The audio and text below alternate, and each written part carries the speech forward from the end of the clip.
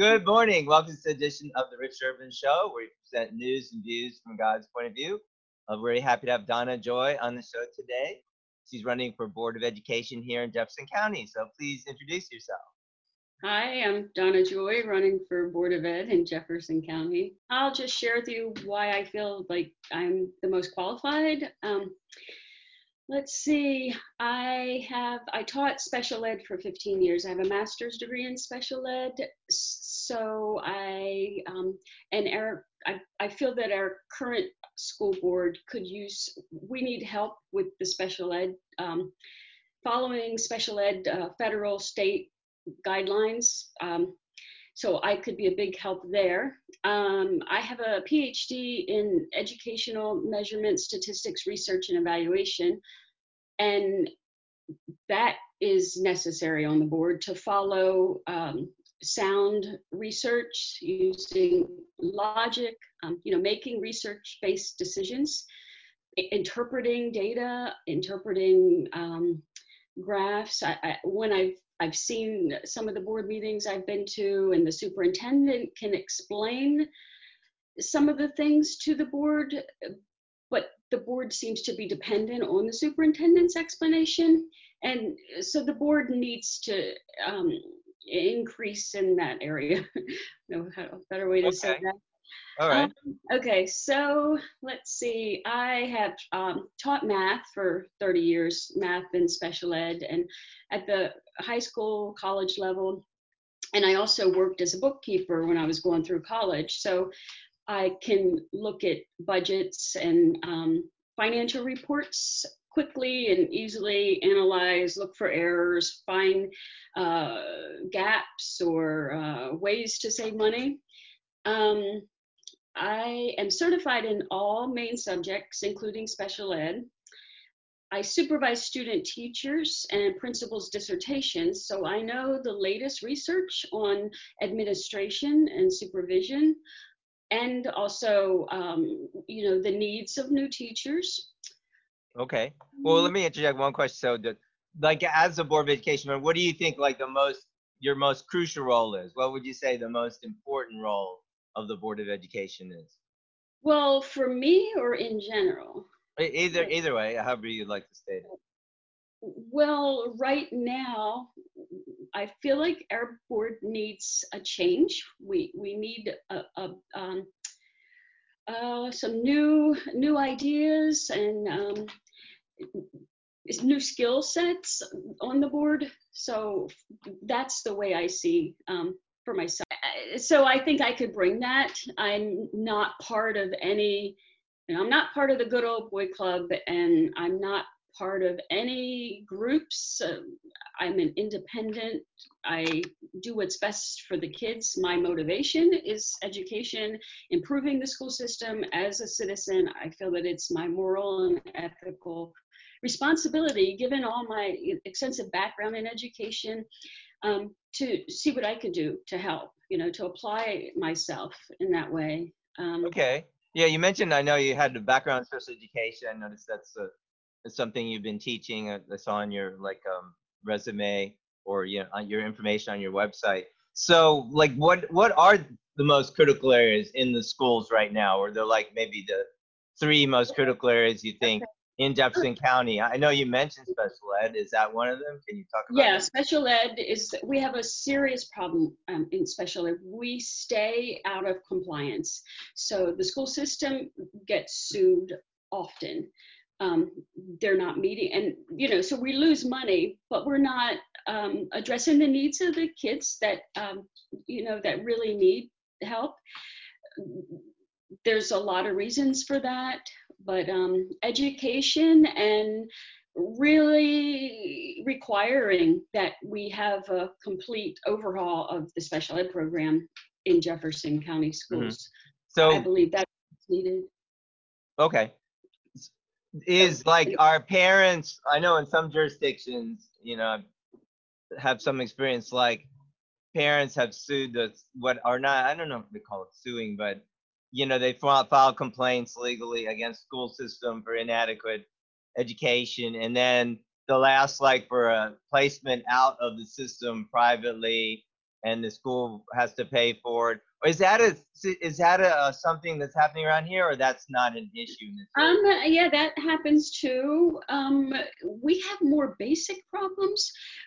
So, I don't want to sound too negative, but the truth is that this current administration and school board seems to want to minimize the number of students receiving services because they feel that it's a financial burden.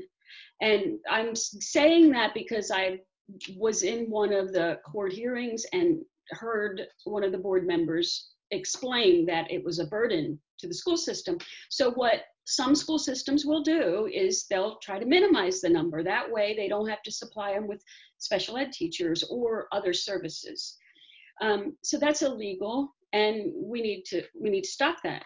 Right now, if a parent calls and says my child has a disability, I want to get my child tested, the question will be, is your child failing? No, he's not failing.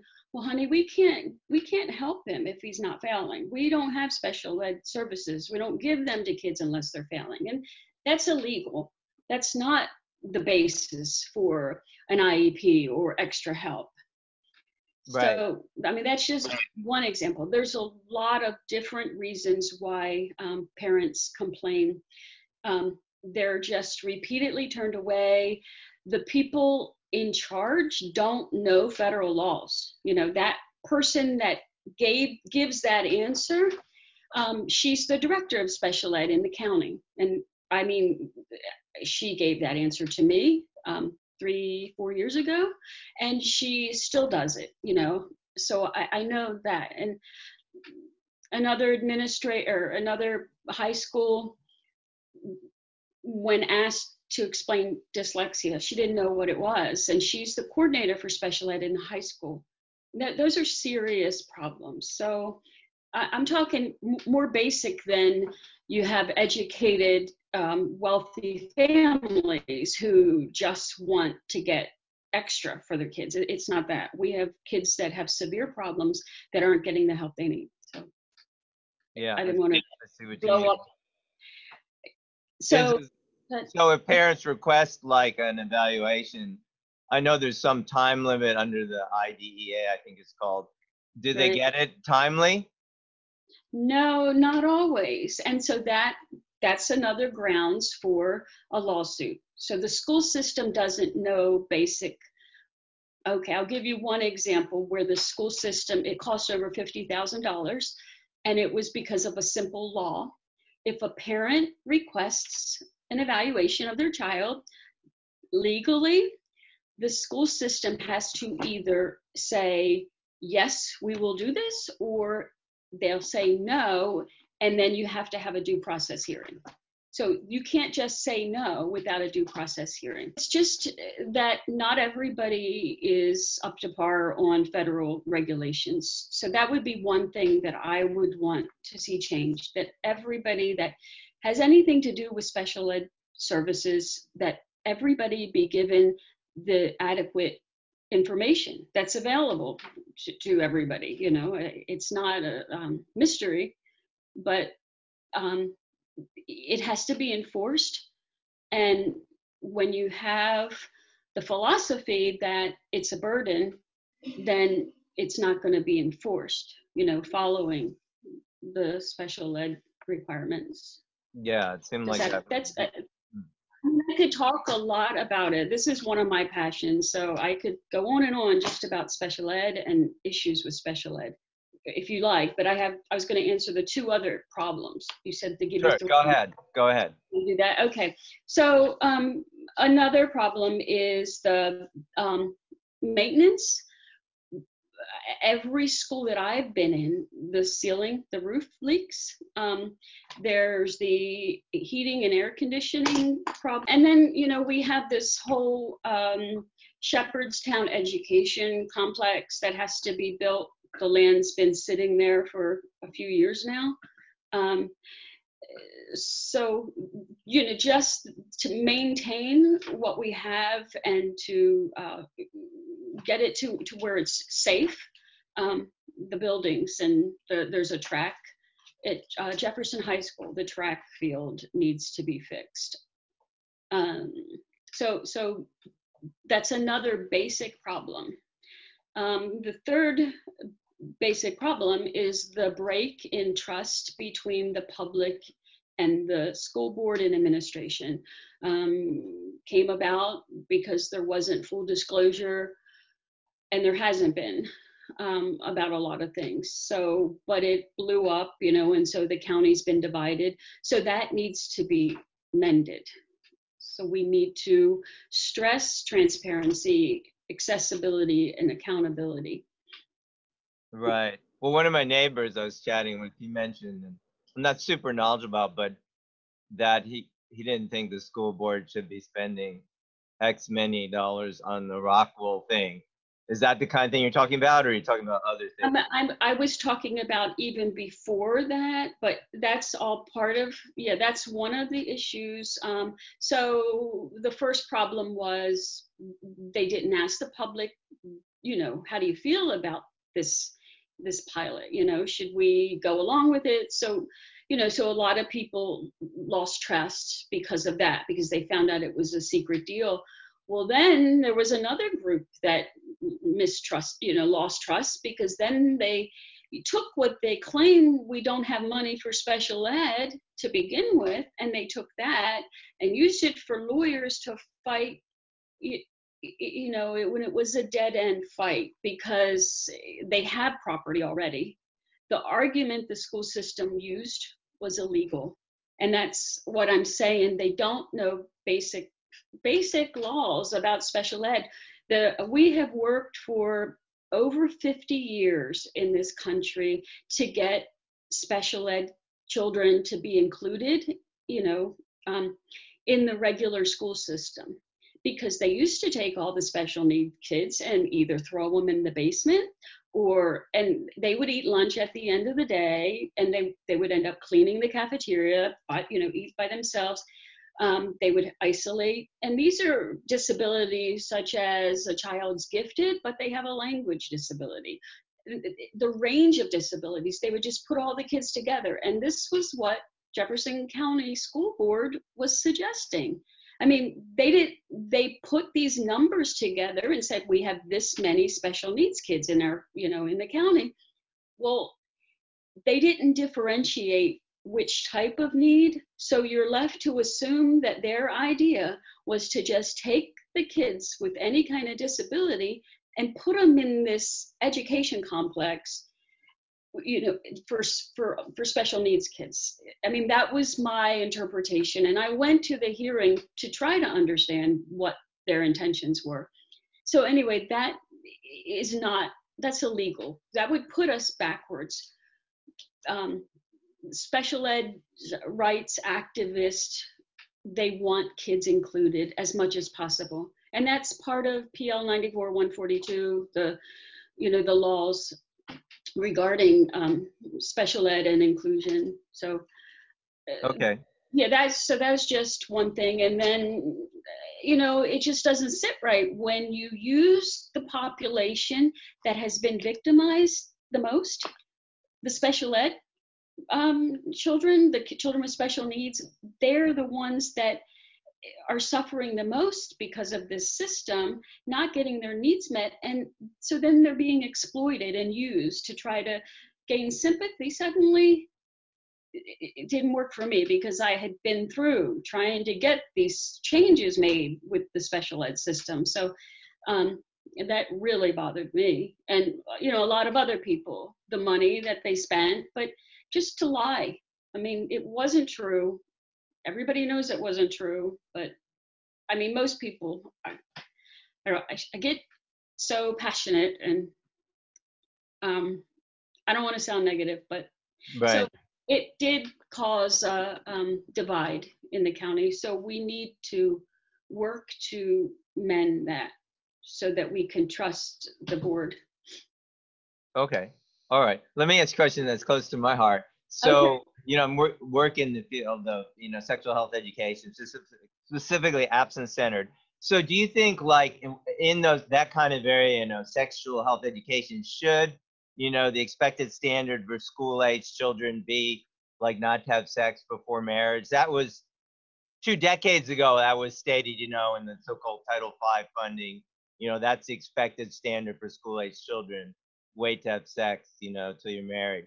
Is that a good idea to have that kind of whatever standard? What do you think? Absolutely. That's what would be my request for a standard.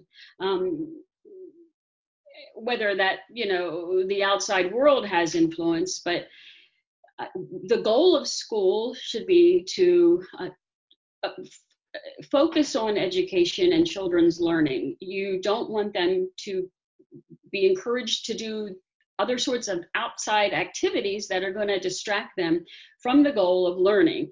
Uh, so that's part of it. But the health, for health reasons, they're not ready to be parents at that young of an age. They're not ready for the responsibilities and all the changes that happen when you're involved in a romantic relationship. So, I mean, that's what I teach my children, and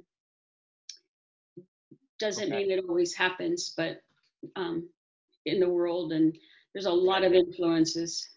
absolutely. But at least setting a standard. Okay. Well, that's clear. Um, yeah. So you mentioned, I noticed you've been working on the getting a financial literacy requirement. Do you want to say anything about that? Did I tell you about that? I don't. I saw it, no, but I read that I was reading your blog, so I saw Oh, that. okay. Yeah. I mean, I wrote stuff a while back, but so actually, I just started. I was actually, when we started, I was typing something up about that. Yeah, I'm really passionate about students learning some basic practical skills. Again, going back to some basic education. When they graduate from high school, they already know how to read and do adding and subtracting by the time they're in high school. If we could give them one skill that would help them in their lives, I think it's personal finance. And people think that, oh, it's just balancing a checkbook. It's mortgages, interest, uh, estate planning, school loans, car loans, bonds, stocks, IRAs, taxes. There's so much involved, and most adults don't know those things. If we could teach kids these things, I think it would help them to save money. Learning about compound interest and Mhm. um, investing now a little bit while they're in high school, so that in 30 years they might have something. They don't Yeah, have to be dependent on the system. So I would I think. just Well, go ahead. Could I interject with it? I Yeah. So was did that used to be the kind of thing? I know you're mentioning that just a couple weeks in civics isn't good enough, but did that kind of thing used to be or is included in like what used to be called home economics? I don't know if they're still offering that kind of. What is yeah. it called now? You know what I'm saying? No, home economics is just about setting a table, cooking, meal planning. I see. That's not about anything to do with personal finance. I mean, Okay. they might get into a budget for how much money you have to go grocery shopping, but no, that's not personal finance. Okay. It's never been a requirement, and I believe that that is a skill that all students need, because it's not an elective in life, and it should be required. Yeah, That, it seems logical. I agree yeah, with that. yeah, that should be a nonpartisan issue. Yeah.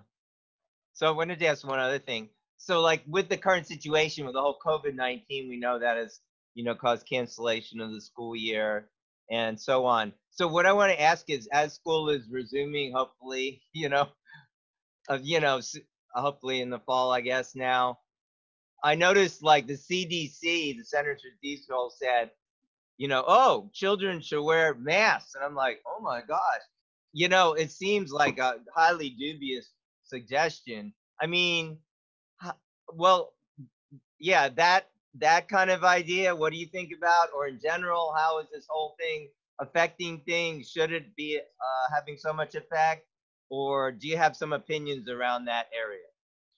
Well, I feel like there's too much of the unknown. We don't know because every other day they change the story.